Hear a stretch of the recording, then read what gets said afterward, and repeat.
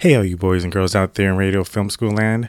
Welcome to another episode of Short Ends. These are short mini documentary episodes and stories about all things cinema to hold you over until the next episode of the main show. If you want to know the history behind the term short ends, check the website. Enjoy. You're listening to Dare Dreamer FM, the sound of creative expression. Morning, officers. What y'all, the second team? We're the first team. Yeah, we're not gonna fall for a banana in the tailpipe. You're not gonna fall for the banana in the tailpipe? It should be more natural, brother. It should flow out like this. Look, man, I ain't falling for no banana in my tailpipe. See, that's more natural for us. You've been hanging out with this dude too long.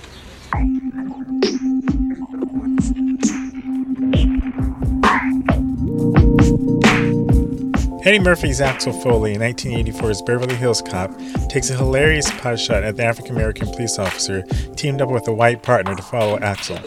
The joke is funny because while we know that the voice that Murphy illustrates is a stereotype, in all stereotypes there's some truth. And so, I have to be honest, I have no idea what in the world possessed me to record this episode. Like, do I have some kind of self-masochistic bent to my personality? But as you know, I'm all about being authentic and vulnerable, and so, here goes nothing. Now, let me ask you something, and I want you to be completely honest, capiche? If you had never heard any of the previous episodes of this show, or seen any of the photos of me on this blog, and this were your first time hearing me, would you think I was black? I'm going to say that for most of you, the answer is probably no. I hate my voice. I hate my voice. Yes, I know. Most people hate the sound of their voice, but I profoundly hate my voice. It's completely ironic that I even have a podcast. My younger step-cousin and her little sister used to have this nickname for me back when I was in my teenage years, and they were around 7 and 8. They used to call me Kermit, and it wasn't because I had a green complexion. You all have met my recurring podcast partner in crime, JD. He gets in on the action, too. We're crossing from the post office back over to Screenplay Systems. You know, you're not supposed to jaywalk when you come out of that alley. And we had jaywalked. We cut across the street, and you were behind us for some reason. And then we were already in the parking lot. We were done. And then you were trying to cut across the street, and a cop pulled you over. I think it was a female on a bike. And it was just funny because you always have...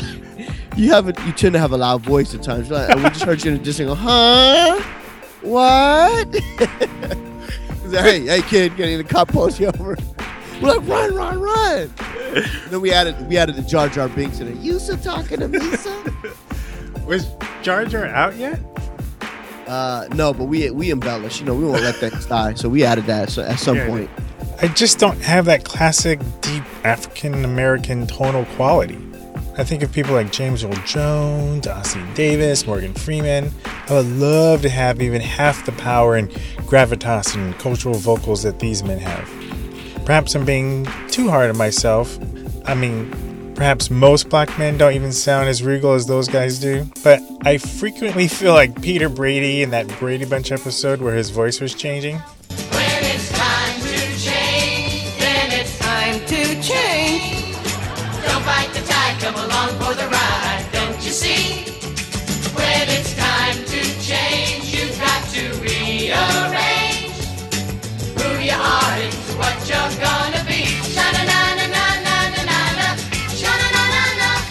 So what is an artist to do when the primary tool for their craft is profoundly lacking? Am I doomed in this artistic endeavor?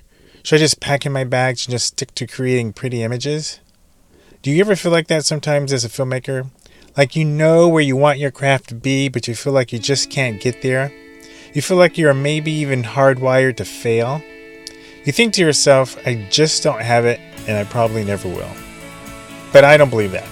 Yes, I believe some people are naturally gifted, but most people aren't. And the ones who make it are the ones who are willing to put in the work. Michael Jordan has famously told the story of how he didn't make the high school basketball team because he wasn't good enough. He ended up doing okay. Studies have shown that the overwhelming majority of people who are successful in any craft were not geniuses or particularly gifted. They just worked really damn hard.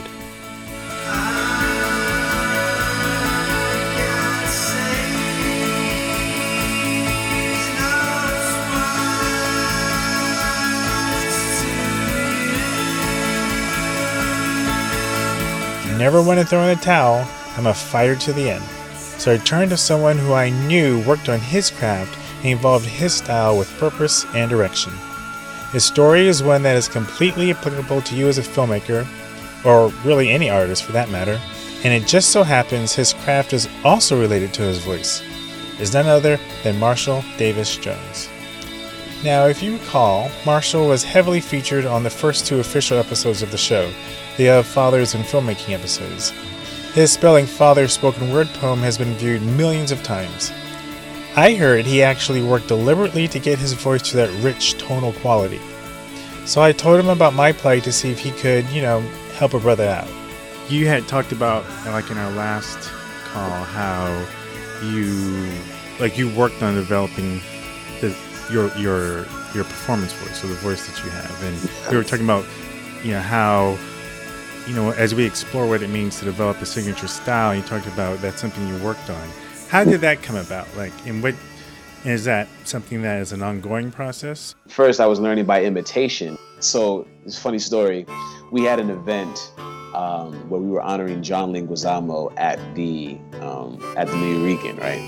So Nuyorican. So John is John is downstairs, right? And I'm in my trying to learn my voice mode. So I walk up to him like, "Hi, John," and he looks at me like, "The fuck? What the fuck is wrong with this guy? Like, why is he talking to me like that?" My name is Marshall Davis Jones. It was just very like I was like, "Oh, hail Caesar!" Very. And I talked like this for a very long time. And I remember, one time, 'cause I used to sell CDs. Like I used to sing in nail salons to women to sell the CD I had made a long time ago. But one day, I went into the nail salon. I'm talking to the lady, and I'm like, so I have my CD, and I'm like, and she's like, why are you talking like that? I'm like, what do you mean? I'm like, this is my natural voice. She was like, no, it's not. And I was like, I tried to pull the I'm learning this from acting school. She's like, and she's basically calling me on my shit. Because she's like, so first of all, I've gone to acting school and I've done voice work, and that's not your natural voice. And I definitely tried to deny it. I don't understand what you're talking about. but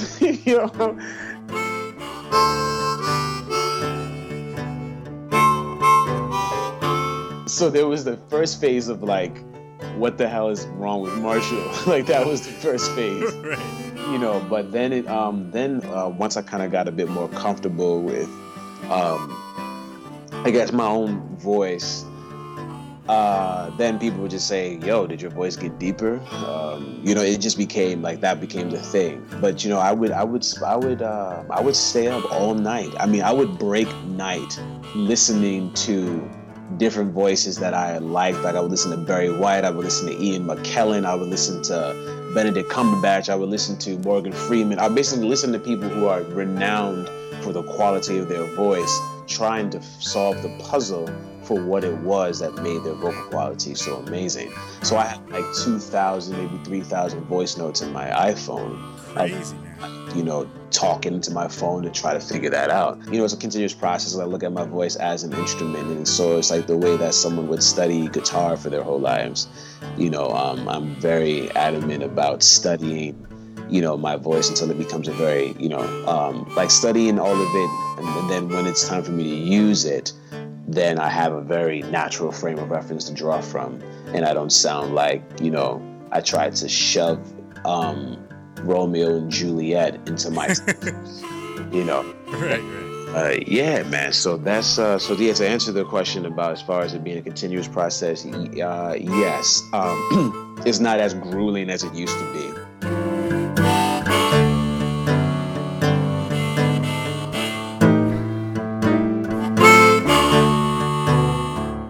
There's hope for me, is what you're saying.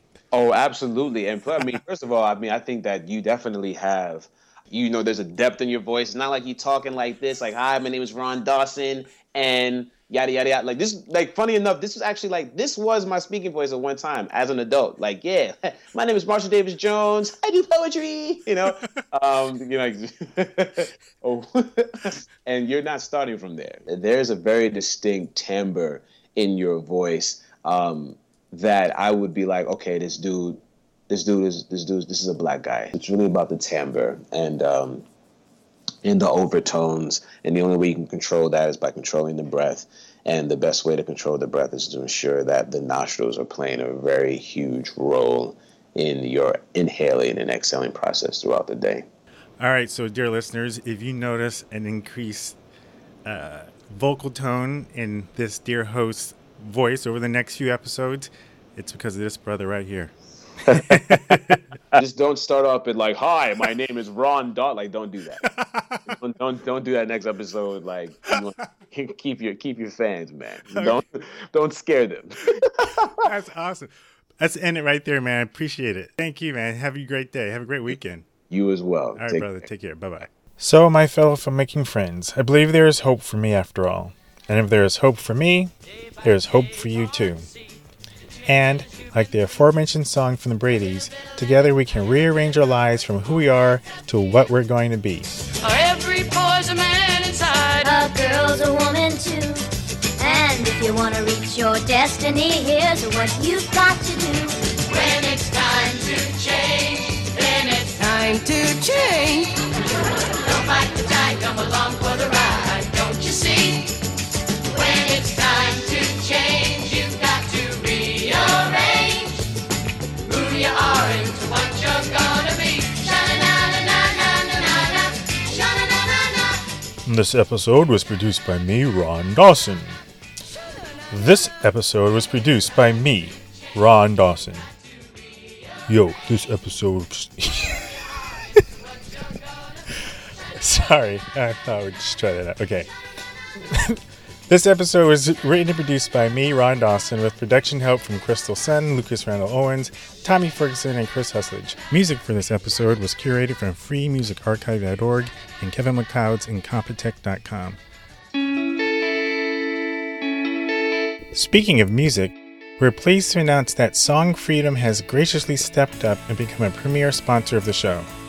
They're the only site where you can not only license indie, hip-hop, rock, and cinematic tracks, but also mainstream tunes as well from artists like Imagine Dragons, Maroon 5, One Republic, Colby Calais, Frank Sinatra, and more.